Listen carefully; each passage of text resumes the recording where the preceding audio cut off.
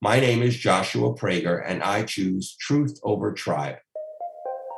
Are you tired of tribalism? I think a lot of what the left supports is satanic. The only time religious freedom is invoked is in the name of bigotry and discrimination. Are you exhausted by the culture war? If they don't like it here, they can leave.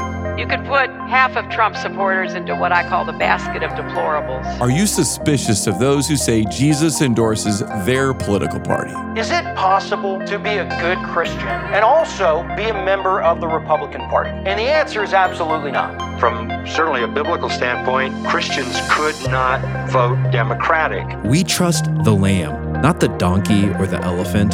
This is the podcast that's too liberal for conservatives and too conservative for liberals. I'm Patrick Miller. And I'm Keith Simon, and we choose truth over tribe. Do you?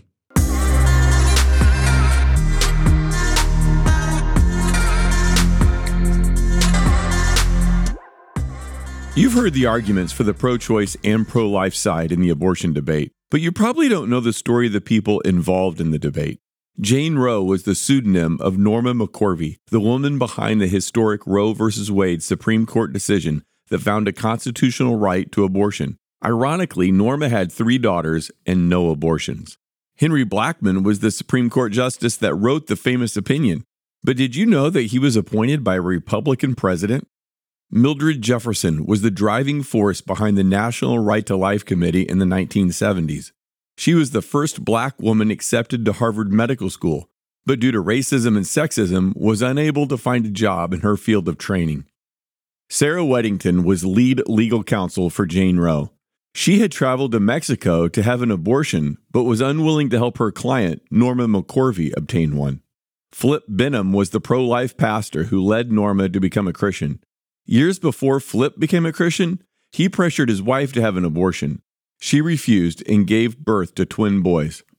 I want to go behind the moral, theological, and philosophical arguments and get to know the people involved in one of the most contentious moral debates in modern America. We have a great guide in Joshua Prager. He's the author of Family Roe, An American Story, which was published last fall. Joshua knew Norma and all 3 of her daughters. He had unparalleled access to the participants in this crazy story.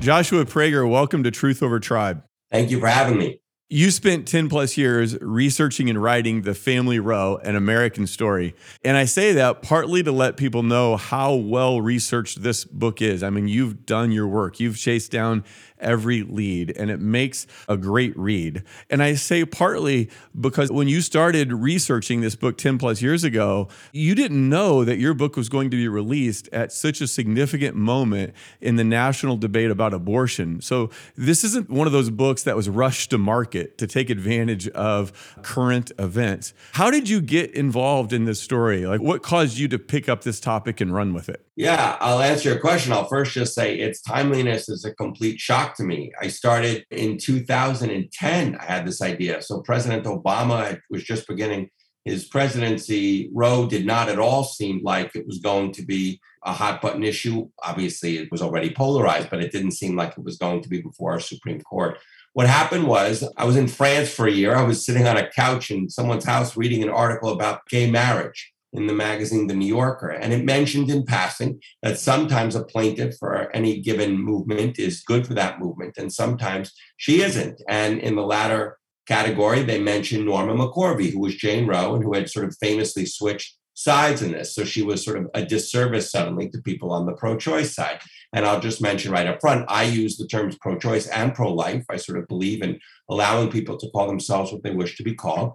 Anyway, it then mentioned, I think parenthetically, that she'd not had the abortion she sought. And this big light bulb went off in my head. I said, wow, that's crazy. That means that I'd always assumed that the woman who had won the legal right to have an abortion in this country had one.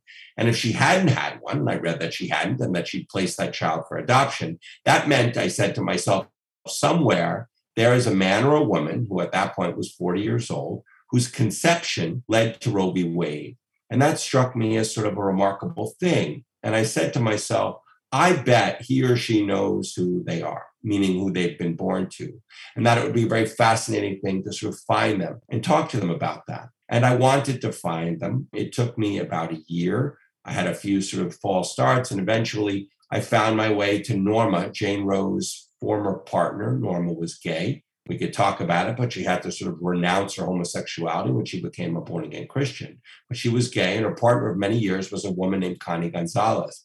And when I found Connie in Texas, she was an older woman, had had a stroke. She was living with her caretaker, her niece, and she told me that her house was about to be foreclosed on. And then she told me that Norma's private papers were in the garage and about to be thrown out. And I said, please don't throw those out. Can I have them? She gave me the papers. I later asked Norma if she wanted them. She didn't. She sold them to me. And those papers are now in a research library in Harvard. And those papers enabled me to find the Roe baby. And I was sort of off and running. And you were the person who discovered who the Roe baby was, that other people had probably researched and looked for this person, but you found them and with their cooperation brought them to the public's attention. Now, we'll get into all that in just a moment, but I'd love to start back a little bit and just compare and contrast where our country is now with the issue of abortion versus where it was in 1973 when the decision by the court was made. We know that this draft opinion by Justice Alito was leaked and then confirmed by Justice Roberts to be authentic. But as we have this conversation, we don't know how the court is going to rule.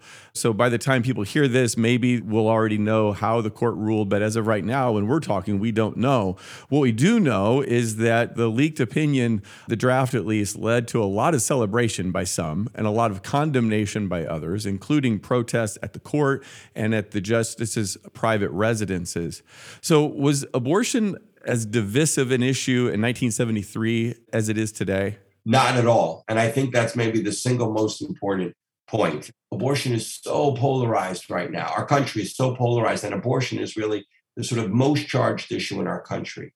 And I look back at this, I came to this, I didn't know much at all about Roe v. Wade. I majored in music theory in college. I was like, I didn't know. I was interested in human beings. I'm a journalist.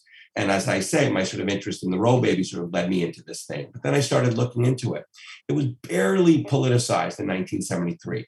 So to give just a few examples, Ronald Reagan was pro-choice. He had been the governor of California. He'd signed into law a very sort of liberal abortion law in 1967. And when he did so, it had broad bipartisan support. George Bush was pro-choice. A lot of people on the right, conservatives, felt that they had concerns over overpopulation. And this was one of the things that sort of led them to be pro-choice. Similarly, the Southern Baptist Convention, the largest sort of body of evangelical Christians in this country, they were pro-choice up until about 1980. I didn't know that. On the other side, you had many of the leading Democrats were pro-life. Senator Ted Kennedy was pro-life. He said that abortion was sort of an affront to his beliefs as a Catholic. Dick Gephardt, Al Gore, the Reverend Jesse Jackson, who felt that abortion was particularly a scourge in the Black community. They were all pro-life.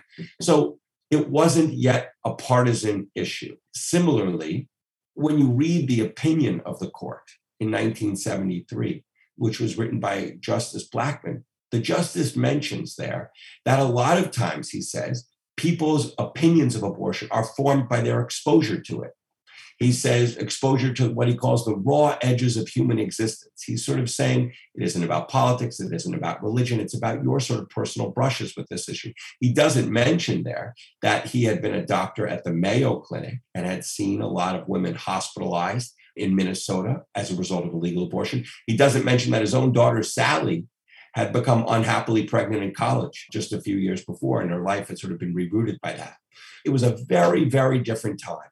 And yes, fast forward to where we are today, and there are reasons for that. It becomes politicized by people on both sides of the issue, to be perfectly honest. But yes, it was a very different thing than it is today. Yeah, I want to unpack some of that stuff because I think it's all really interesting.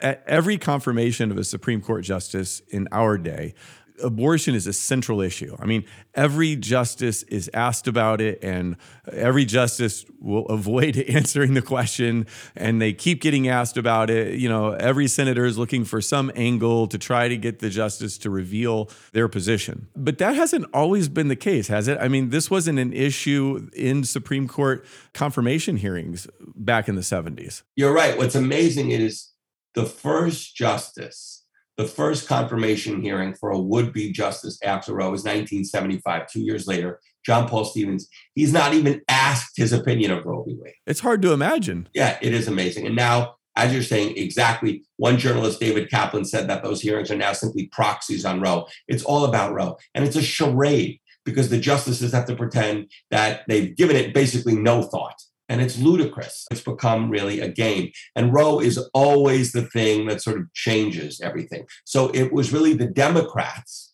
that first, anyway, poisoned the Senate confirmation hearings. It happens in 1987 when a would-be justice, Robert Bork, is nominated by Ronald Reagan. And he had come out very strongly against Roe. And the very day that he's put forward by Reagan, Senator Kennedy, having then about-faced on the issue, he writes something saying that basically in Robert Bork's America, you know, women will be stuck going to back alley butchers for abortions. And this really sabotages his nomination, and the Senate confirmation hearing process is never the same again. I think most people tend to think that the way it is now is the way it always was, and that's just not true. There's a story here that you tell about how this country has evolved on this issue. And Justice Bork made the mistake, I guess, of being honest, right? He was very forthright with his views, and he opened himself up to be attacked by Senator Kennedy. But now President Biden was a senator back in those hearings and was kind of on Senator Kennedy's team and all of that. And you have a line in your book by Joe Nocera, who was a columnist for the New York Times, and he was reflecting on the Bork hearing and said it was the beginning of the end of civil discourse.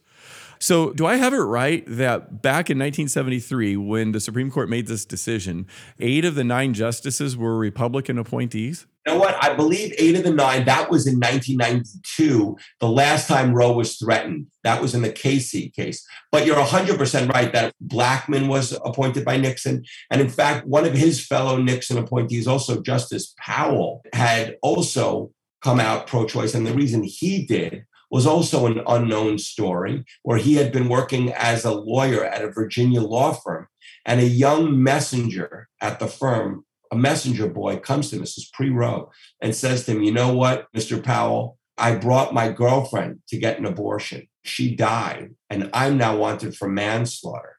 And that experience changes Justice Powell's thinking on the issue. And it goes sort of to the heart of my book. I write, my epigraph is from Moby Dick, and it says, see how elastic our stiff prejudices grow when love comes to bend them. That basically on either side, no matter where you stand on this issue, if you know someone from the other side and you come to care about them, you're going to start to think about this differently. And that was my whole approach. I tried to humanize the issue. And I have people on both sides of the issue here who you really kind of come to root for, even if you disagree with them.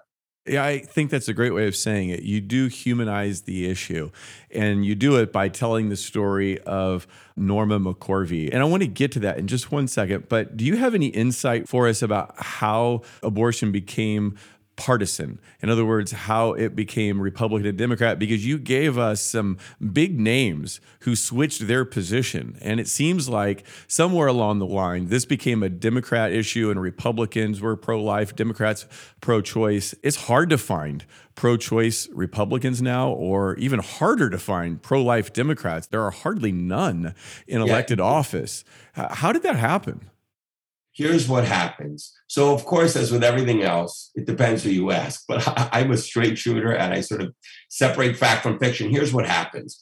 Yes, it had started to become politicized a little bit, just a little bit before Roe. To give one example, President Nixon in 1971 was basically pro-choice. He believed in subsidizing abortions at military hospitals. But one of his advisors, Pat Buchanan, comes to him and says, you know what, Mr. President, there are votes to be won here among left-leaning Catholics if you come out against abortion. We have that in a memo, President Nixon, about faces, and that obviously is a political thing to do. This is pre-Roe. The majority of this, though, happens afterwards, and it really can be traced, in my opinion, to 1976. Mildred Jefferson was a brilliant woman, the first Black woman to graduate from Harvard Medical School, and she becomes the head of the National Right to Life Committee, the largest sort of pro-life organization in America at that time.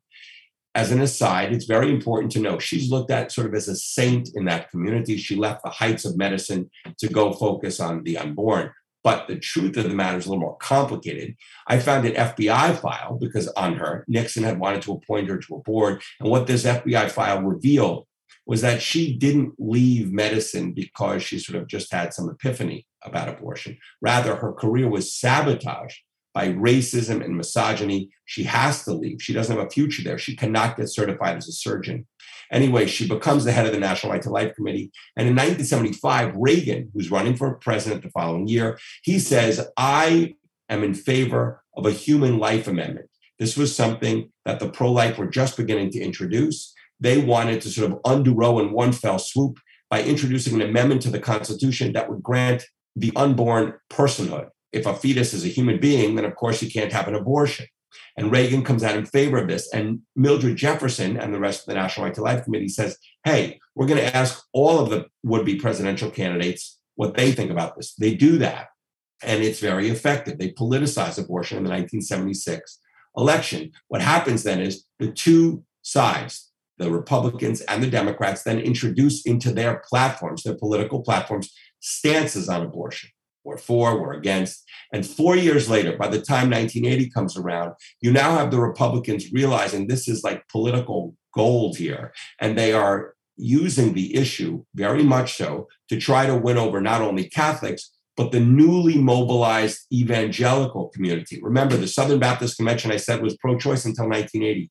Now they're not. And they start to use the issue. And that's really when abortion becomes politicized. Yeah, people are shocked when they learned that as late as 1976, the Southern Baptist Convention issued a statement that was very pro-choice oriented. They just kind of assume that Southern Baptist or other evangelical, conservative, Bible-believing Christians were always pro-life, but that's not the case. Yeah, it's amazing. I'll add one thing to that. Linda Coffey, who was the lawyer who filed Roe v. Wade and who represents Norma, Jane Roe, in the beginning, alongside with another woman, Sarah Weddington. She was a religious Baptist.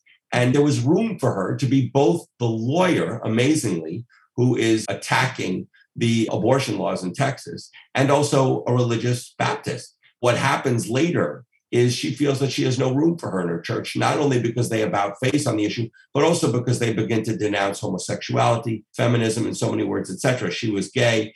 And then she sort of leaves her church. And it's very sad. She sort of has a very difficult life now. I found her, she hadn't been interviewed in decades, and she was living in a house with no heat in East Texas. And you just see, like, if a person can feel both at home in their church or in their religious community and with their sort of views, then they're a much happier and healthier person. Well, I think it's one of the themes that run throughout your book, The Family Roe, is how the movements have a way of mistreating or using people for the movement's ends, their agenda. And I think Linda Coffey is one of those people who, one way to interpret her life circumstances is that she was used when she was valuable and then discarded by the larger movement. But she wouldn't be the only one who fell into that. You're right. You have to say that was the most depressing thing. You see people on both sides. Again, Mildred Jefferson, she ends up dying at home alone in a sea of her papers. I mean, people just sort of let these people go. She was a hoarder to some extent. But you mentioned Mildred Jefferson in conjunction with Reagan and kind of changing his perspective on it. Do you think that Reagan's change of opinion on abortion was just political expedience, or do you think it was a genuine change? Very good question. So yes, she's on a television show in 1973 called The Advocates. He is the governor of California. He's tuning in and he writes her a letter saying, you know what? I wish I'd heard your testimony about this. She was a doctor. Again, she spoke about abortion in very sort of graphic terms, laying it all out for people. And he says, I wish I'd heard you before I helped sign that law I mentioned, 1967, into effect. I believe that his rebirth was genuine. He's writing, these are private letters. He's writing to her. He says, please tell me how I can help. At the same time, he obviously was aware. He knew that there might be votes to be won. He wasn't dumb. But yes, I think it was genuine. I do. So your book is not primarily philosophical or theological, or it's not about constitutional issues. Those are in the book. But the main thrust of the book, I would say, is about the story of the people involved and their own biographies. Like you said, you're humanizing the abortion issue. And as central to the book, of course, is Norma McCorvey, who was known as Jane Roe. You spent time with her, like you said, when we started our conversation. You gained access to a lot of her papers. Can you tell us a little bit about her? What was she like? What was her upbringing like?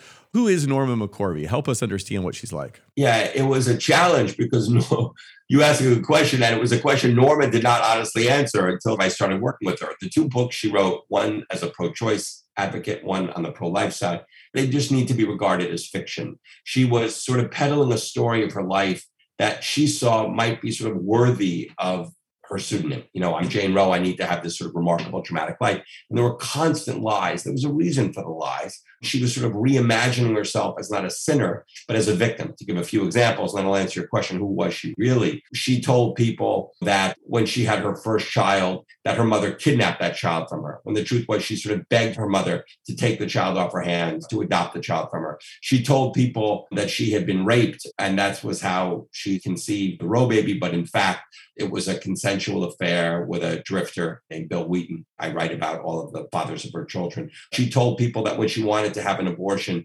pre-Roe, she found a clinic and she went there and it had just been shuttered and there was dry blood on the floor and it was very dramatic. The truth was much more mundane and much simpler and maybe even sadder. She simply could not afford it. She didn't have $500, which it would cost to get the abortion or fly to California to have one. So who was she? She was born in rural Louisiana. And to sort of step back, I show that 3 straight generations of women in her family, she was the third, got unhappily pregnant when they were very young. Her grandmother, her mother, and her. And the reason that to me was significant is the very same things that made the facts of their unwanted pregnancies catastrophes in their family were the same things that make abortion so fraught in this country. In their families, they were religious. Her grandmother was a Catholic, then Pentecostal. Her mother was a Jehovah's Witness. When they become unhappily pregnant, it's like horrible. The family wants to disown them. Just one story of her own mother, when she gets pregnant, she's 17 years old. They make this poor woman, Mary, leave her town, give birth to the child, go to the city, Baton Rouge, give birth to the child. Her parents then take the child from her, and Mary has to pretend that that child just across the Atchafalaya River is not her daughter, but her niece. Now, I'm a father, and I mean, the thought of having to sort of give my children up and have them raised by someone else against my will is miserable. Anyway, so that woman then becomes an alcoholic, endless affairs. This is Norma's parents. This is the home she grows up in. Sex is illicit. Sex is simple. And all the more so when Norma then comes out to her parents. Her mother unapologetically told me that she beat Norma when she came out. Norma also was constantly in trouble. She's taken to a school for quote unquote delinquent children. And when she's 16 years old, she decides she's going to get married. She's a car hop at a burger joint. She meets a guy there. She gets married. She gets pregnant. She lies again, told people that her husband beat her. The truth was he was simply having affairs. The mother raises that child. She then gets pregnant again, relinquishes that child to adoption, and she's pregnant for the third time when she becomes Jane Roe. I'll just add, she'd had such a sad few years. She was a prostitute. She was a drug dealer. She was a drug user. She was working as a waitress in many lesbian bars where she was often just really drunk and had a very difficult life. And then here she is becoming Jane Roe, and she did not care about women's rights. She did not care about a woman's right to choose. She simply wanted an abortion. An abortion she never received. Her lawyers that she ends up working with, Linda Coffey and Sarah Weddington, they don't help her get an abortion. Now, Norma comes to resent them for that. Can you explain why Norma never got the abortion that she sought and how her lawyers betrayed her, at least according to Norma, they did? They did betray her. You know, one of the things that was sort of remarkable, you mentioned how these people are often used by the movements they represent. Norma was used, marginalized, exploited by people on both sides of this issue. And it started right away. So here she is, desperately wanting to have an abortion. Her doctor says, I'm sorry, it's illegal. I can't do this. She goes to the adoption attorney who's going to help broker the adoption. His name is Henry McCluskey. He'd gone to law school with this woman, Linda Coffey. He says, I know she wants to file a suit. Let me connect you. Norma then meets Linda, and Linda introduces her as well as Sarah Weddington. These are going to be her two lawyers. Now, they were desperate to find a plaintiff. It was very hard to find a plaintiff. You had to have a woman who, even if she was going to have a pseudonym, had to sort of be willing, in case that pseudonym is sort of, discovered, have to be willing to deal with the stigma of, hey, yes, I'm the person who sought an abortion. You had to find a woman who couldn't afford, as they say, to go somewhere else. And they had to not be clued in. Like there were people. One of the characters in my book is a guy named Dr. Curtis Boyd. He's providing abortions in Texas pre-Roe, but most of his clients, most of his patients were college kids. You had to have someone who really was disenfranchised, who wasn't connected, who wasn't going to be able to find someone. So this is Norma. And Norma at this point is approaching the end of her second trimester. Now, in California, abortion was legal through the 20th week. And Sarah Weddington was actually working at an abortion referral network in Austin. She could have helped get Norma to California. She also herself had had an abortion. She had gone to a doctor south of the border in Mexico. She doesn't tell Norma about the doctor that she went to. She doesn't say she had an abortion. She doesn't tell Norma that she'd been working in an abortion referral network because they need a plaintiff. And when Norma later finds this out in 1992, when Sarah writes this in a book, Norma's furious. And even though her religion is for her a genuine source of comfort, and you can say that is why she became a born-again Christian, first an evangelical, then a Catholic, that's true. But what really led to her about-face, and she told me this, and you can see it in all of the writings over the years and the interviews, she's furious at Sarah Weddington, feels betrayed. And to give one remarkable example of that, the night after her baptism in 1995, she's on Nightline with Ted Koppel being interviewed.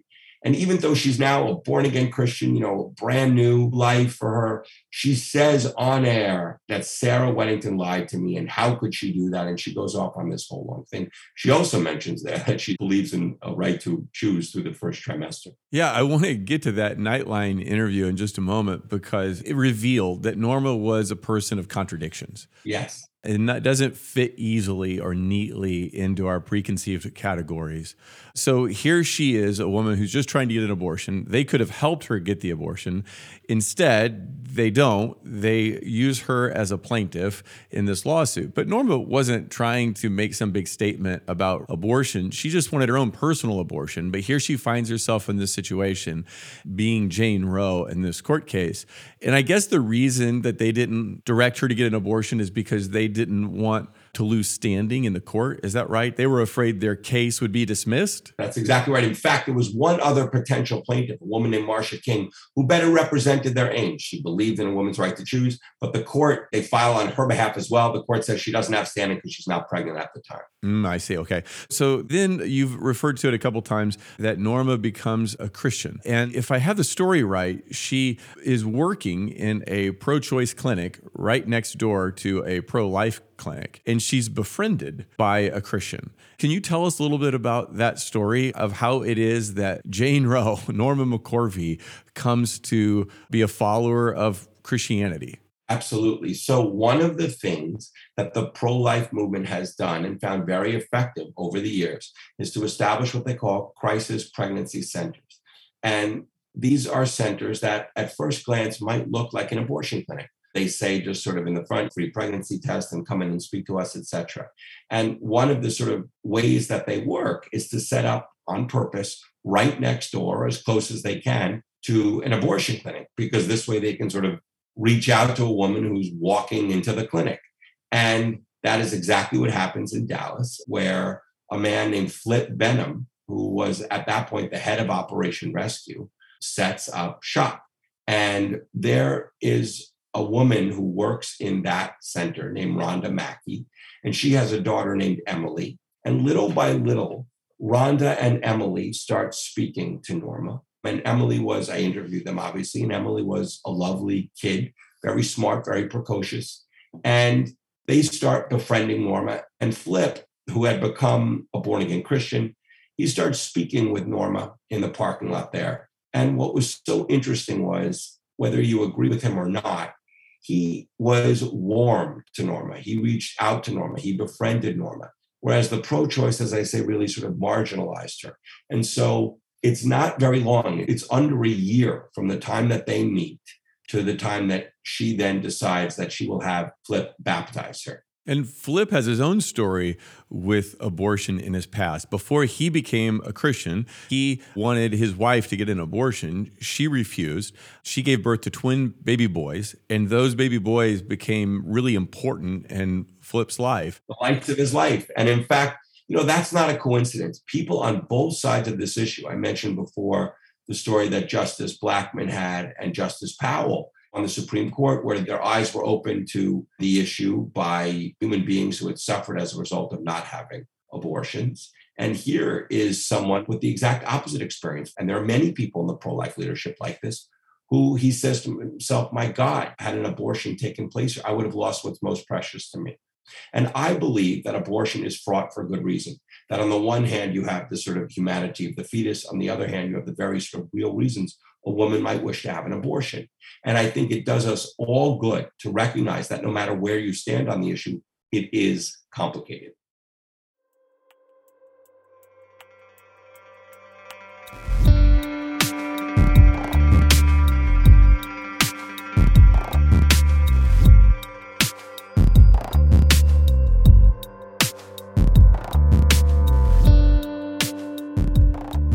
We'll get back to the episode in just a moment, but today I want to invite you to become a partner with us through giving.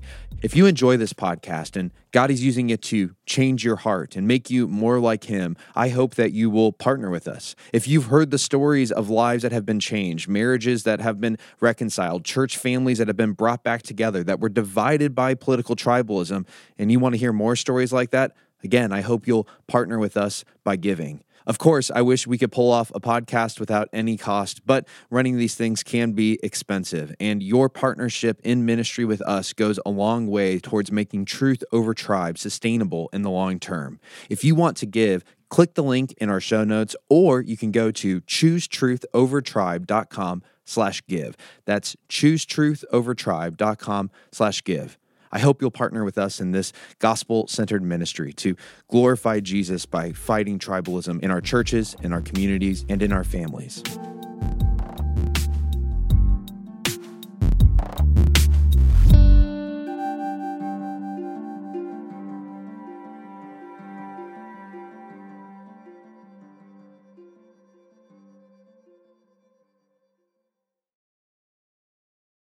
So in 1995, Norma becomes a Christian. She switches from being on the pro-choice to the pro-life side, and she goes on Nightline with Ted Koppel, which was kind of the big nighttime news show of the day. And in the course of that conversation, she's telling her story about why she changed. But at the same time, she says she's still for first trimester abortions, which I'm sure drove some people crazy. That's not what they expected her to say. That's not what she was supposed to say. But there was always this battle over who could tell Norma's story. And why did both sides fight over that? What was so valuable to them about having Norma on their side? I mean, she's just an individual, and yet she must have been bigger than that. So help us understand why they fought for it so much. You're right. The symbolism of Jane Roe is enormous. Just like the symbolism, as many in the pro-life community saw it, of her unknown child, the Roe baby, was enormous. If you can say, hey, this person is on our side, we want to claim her for ourselves, that's a coup. And yet Norma was like this sort of uneducated, troubled, tormented person. And so it was very difficult. At the same time, she's sort of canny and remarkable, navigating these very difficult waters on both sides with these sort of titanic personalities, these huge people on both sides. Sarah Weddington, Gloria Allred, all those people on the left, on the right side, Flip Benham, Father Pavone, Rob Schenck, all these different large personalities who wanted to use her story. What was so interesting to me about that interview on Nightline, as you know, she says, hey, I believe that abortion ought to be legal through the first trimester. What's amazing is Norma, yes, she made money best she could. She was a very poor woman, but she wrung a living out of this plaintiffship. And she said what people paid her to say. As an aside, she wasn't paid a cent to flip to the pro-life side, as that documentary, AKA Jane Roe, said. That's Not true. I had her taxes. I talked to everyone about that. But she did know, obviously, that going over to that side would enable her as well to speak to pro-life audiences. She'd be paid for that. What I want to mention, though, is despite what she said, she had a genuine opinion on this. And we know it's genuine because at 3 very different points in her life, she says the exact same thing. The first ever interview she ever gives, days after Roe in 1973, she identifies herself to a Baptist newsletter, the Baptist Press. And she says, you know what, looking back on it now, and she'd given birth 2.5 years prior, she says, looking back on it now, I don't believe that what I did was right, wanting to have an abortion at that point in my second trimester. She says, I believe that a woman should have a right to choose, but only through the first trimester. Fast forward to the 1995 Ted Koppel interview. And as you're saying, like the people on the pro-life side are aghast that here she is saying, hey, I believe in abortion, but only to this point. And then at the end of her life, I was with her through the last few weeks of her life in the hospital. She spoke very clear-headedly and very passionately about the fact that she believed that abortion ought to be legal, but only, again, through the first trimester. So this is what she believed. And it's not lost on people, and it wasn't lost on me, that this is, in fact, what statistics show and large sort of polls show, that a majority of Americans believe. Their support for abortion drops by the trimester, but they do believe that abortion ought to be legal through the first trimester. So let's talk a little bit about the judge who wrote this opinion, Harry Blackmun. He was from Minnesota. You had said he had his own personal story with abortion. It's not that his daughter got an abortion, but she definitely was in unplanned pregnancy, and it changed some parts of her life and how she saw her life playing out. Why was he chosen to write this opinion? Because he was a fairly junior justice. So why was this opinion given to him to write? Yeah, you're right. He was the second most junior justice. The senior justice, the chief justice, was Judge Prager. And Prager and Blackmun grew up a few blocks apart in Minnesota. They'd known each other as kids, and they were called the Minnesota Twins. And there was speculation that the reason Prager gave this to Blackmun was because he wanted to sort of influence the opinion. He could sort of keep an eye on this guy. He was junior, he knew him, and he could sort of influence the writing of it. Other people said, no, it was because, as I mentioned earlier, Justice Blackmun was sort of connected to the medical community. He'd been the counsel for the Mayo Clinic. And in fact, when he's writing the opinion, he then travels home to Minnesota in the summer and goes to the library there and asks them for help gathering all he could, all the information he can about abortion. It's probably a combination of those two things. What is so interesting is that it's a 7-2 ruling. And it's not Blackmun who comes up with the viability standard, what Roe is today, that abortion ought to be legal through the end of the second trimester. He actually initially says that he wants it only legal through the first trimester. It's Justice Powell who suggests this to him. And the reason viability really gets sort of thrust into the equation, and it's a striking omission, by the way, in the leaked draft by Alito. He doesn't mention this, which is remarkable because he obviously knows it. The reason viability is there is because a Connecticut judge named John Newman, who's still living, had just a few months before Roe introduced that into the legal thinking about it. And so that's sort of where we are today. You identify yourself in the book, I think, as being pro-choice. I'm pro-life, but you do a great job, I think, of talking about both sides in a real respectable, fair way. So being pro-life, I was never distracted at all from the story you told. And one of the things that I appreciated is that in the context of this book, you talked about the abortion procedure and what is involved in having an abortion. I'm sure that was a tough decision. How did you make that decision to kind of talk about it in pretty raw terms? Well, I appreciate you saying that. I mentioned only in my author's note at the very end that I am pro-choice, but I really did my very best. And I think I've been successful because thankfully, and it's been very gratifying for me, I've heard from people on both sides that they felt they were properly represented. And conversely, I point out the sort of difficult things about both sides too. Like we mentioned Sarah Weddington, there's stuff on the pro-life side too that I took issue with, really trying my very best as a journalist to be fair and empathetic. So in terms of fairness and empathy, it would have been unfair and irresponsible, I think, on my part, to not write about abortion itself. Like, how can you say you're really pro-choice if you don't confront what an abortion is. That struck me as unfair, even though there are people, of course, who do that. And what my approach in this whole thing was to find human beings whose lives touch on every part of abortion in America. So we want to write about religion. Okay, so look at, as I mentioned, Linda Coffey, who's a Baptist and, struggling to reconcile these two things. You want to write about the pro-life community fairly, then look at it through the eyes of one of its leading lights, Mildred Jefferson, who really, as I say, sort of changed the equation on how abortion became politicized, et cetera. And similarly, you want to write about abortion, the provision of abortion, well, then find an abortion provider and write about it. So for me, I sort of tell what it's like through Curtis Boyd. Now, he is also from Texas. Every one of my book is from Texas. And he grows up in a very religious home. I believe their denomination was called Primitive Baptist. I hope I have that right. And he is a preacher when he's 16 years old. And he's in high school when he's sort of horrified. His high school crush is a girl named Virginia, and she gets pregnant in 10th grade, and she really becomes a pariah. This is a long time ago. It's during the Depression. She's kicked out of school. She's kicked out of her church. And what really sort of changed his thinking on this was that the guy who got her pregnant, literally the captain of the football team, he was seen as a stud. His life sort of continued on. Nothing changed. This sort of radicalizes Curtis. He becomes a very political guy in the 60s. He's a hippie. He starts providing abortions in Texas pre-Roe. And I use his story. It's how I'm able to write about abortion itself. The first abortion he ever provides wasn't a difficult thing for a reader to read about. The woman who comes to him is a very poor woman. She's 10 weeks pregnant. He just sort of inserts an instrument and moves it around, he says, and the pregnancy ends, and he sort of checks her into a hospital and says it was a miscarriage. But then, little by little, over the course of literally 30 years, his thinking on the matter changes, and he believes that abortion ought to be legal further and further along in a pregnancy, to the point that he now believes that abortion ought to be legal through the end of pregnancy. And I write about, well, what does that mean? Okay, so what is a second trimester abortion, dilation and evacuation? Well, what happens? And I show in there that there are pro-choice doctors who felt very uncomfortable providing this procedure. And similarly, he then becomes the largest provider of third trimester in abortions in America after his friend, Dr. George Tiller, is murdered. And he feels that someone needs to sort of now provide this service. And along the way, I write about, just as you say, the difference in providing a first trimester, a second trimester, and a third trimester abortion.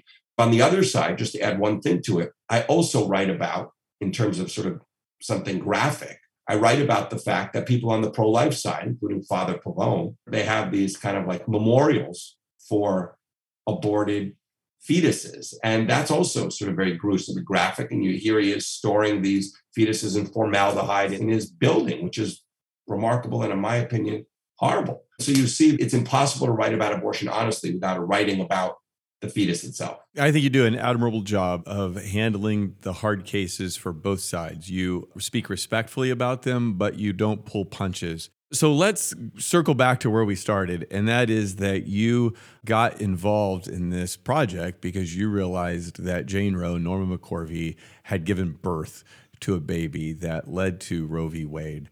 And you wanted to find this person, and you did. You found her. She's now in her early 50s, a woman named Shelley Lynn.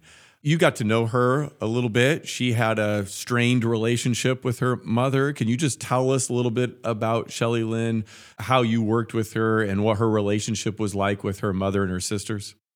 Yeah, it's a good question. It was what led me into this whole thing. So just to sort of step back, it makes sense that the pro-life movement would sort of seize upon the unknown story of the Roe baby and say, hey, had Roe been decided before Nelma got pregnant, it's not now some abstract thing. You would, they say, kill this human being, this woman who now has children, and they have children. And I write about that. Like, the consequences of every life are infinite, and this person would not exist. So it made sense that they wanted to sort of know who this human being is. Now, of course, it's also complicated who this human being is, all the more so given, sadly for her, the sort of very difficult reality of being Norma McCorvey's child.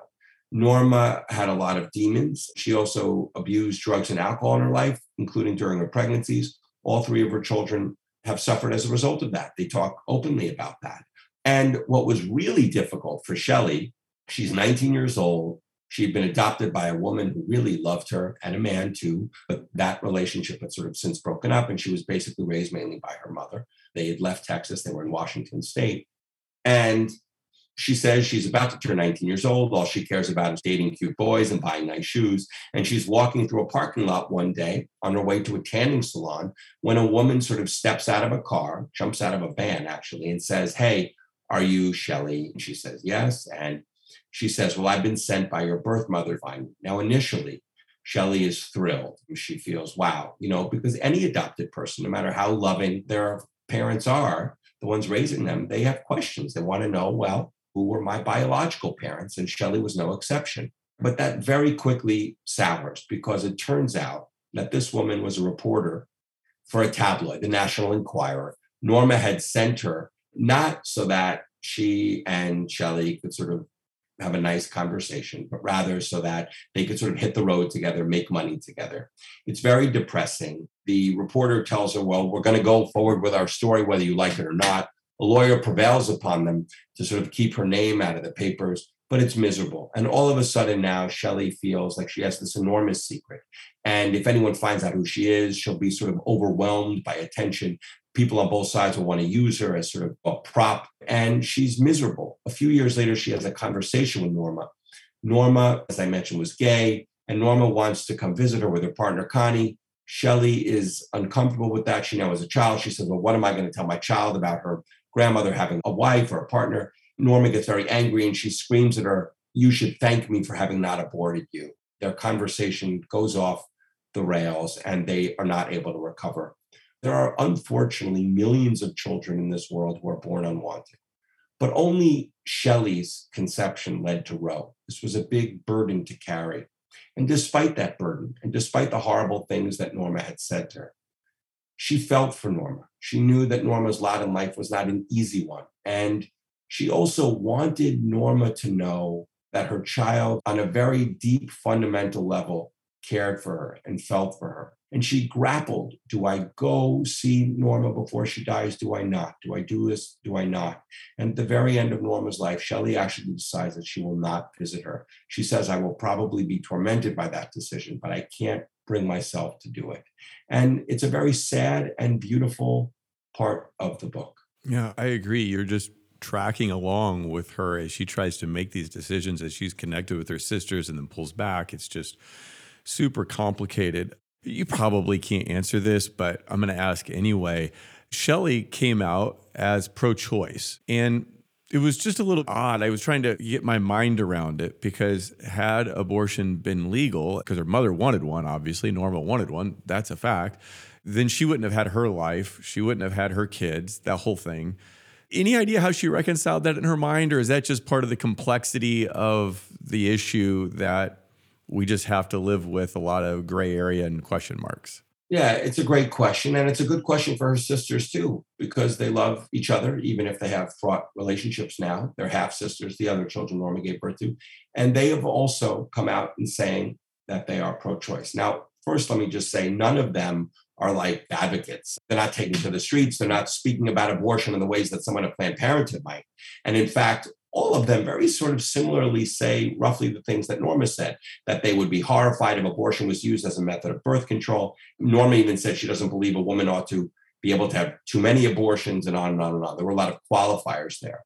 I think on a very sort of fundamental level, though, like I talk in the book about, at one point, Shelley has a surprise that she's pregnant. She's not married yet, but she realizes that abortion is anathema to who she is. She herself is not going to have abortion. I think the major reason why there, and she spoke to me about this a little bit, all three of the daughters wanted to say, hey, I am not Norma. Norma was a very difficult person, and all the more so if you're born to this person. She was unfit to be a mother. She didn't want to be a mother, and they wanted to differentiate themselves from her. So I want to communicate to your listeners, like, it's not like she was very comfortable with abortion itself. And yet, yes, she did ultimately believe, even though, and it's a crazy thing to sort of try to imagine, she herself would not have existed had abortion been legal at that time. She nonetheless believed that a woman ought to have the right to choose. But this is not something that she was particularly comfortable with.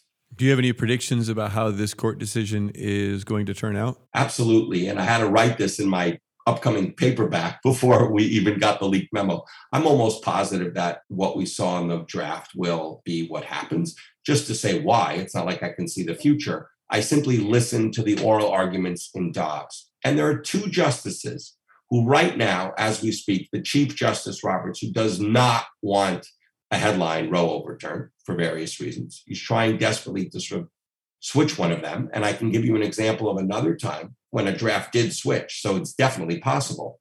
But the two justices there are Kavanaugh and Barrett. And if you listen to them, they each several times in the oral arguments in Dobbs said things that make me believe that they want to overturn Roe. So Kavanaugh kept speaking over and again about precedents that the Supreme Court overruled. He wants to show that there are times when it's called for that the Supreme Court overturns Roe, and he is saying that this is one of those times. Justice Barrett, meanwhile, several times spoke about adoption as a viable alternative to abortion. I will just say, and I gave several examples, and I could give more, about how I pointed out things in the book that were uncomfortable for the pro-choice.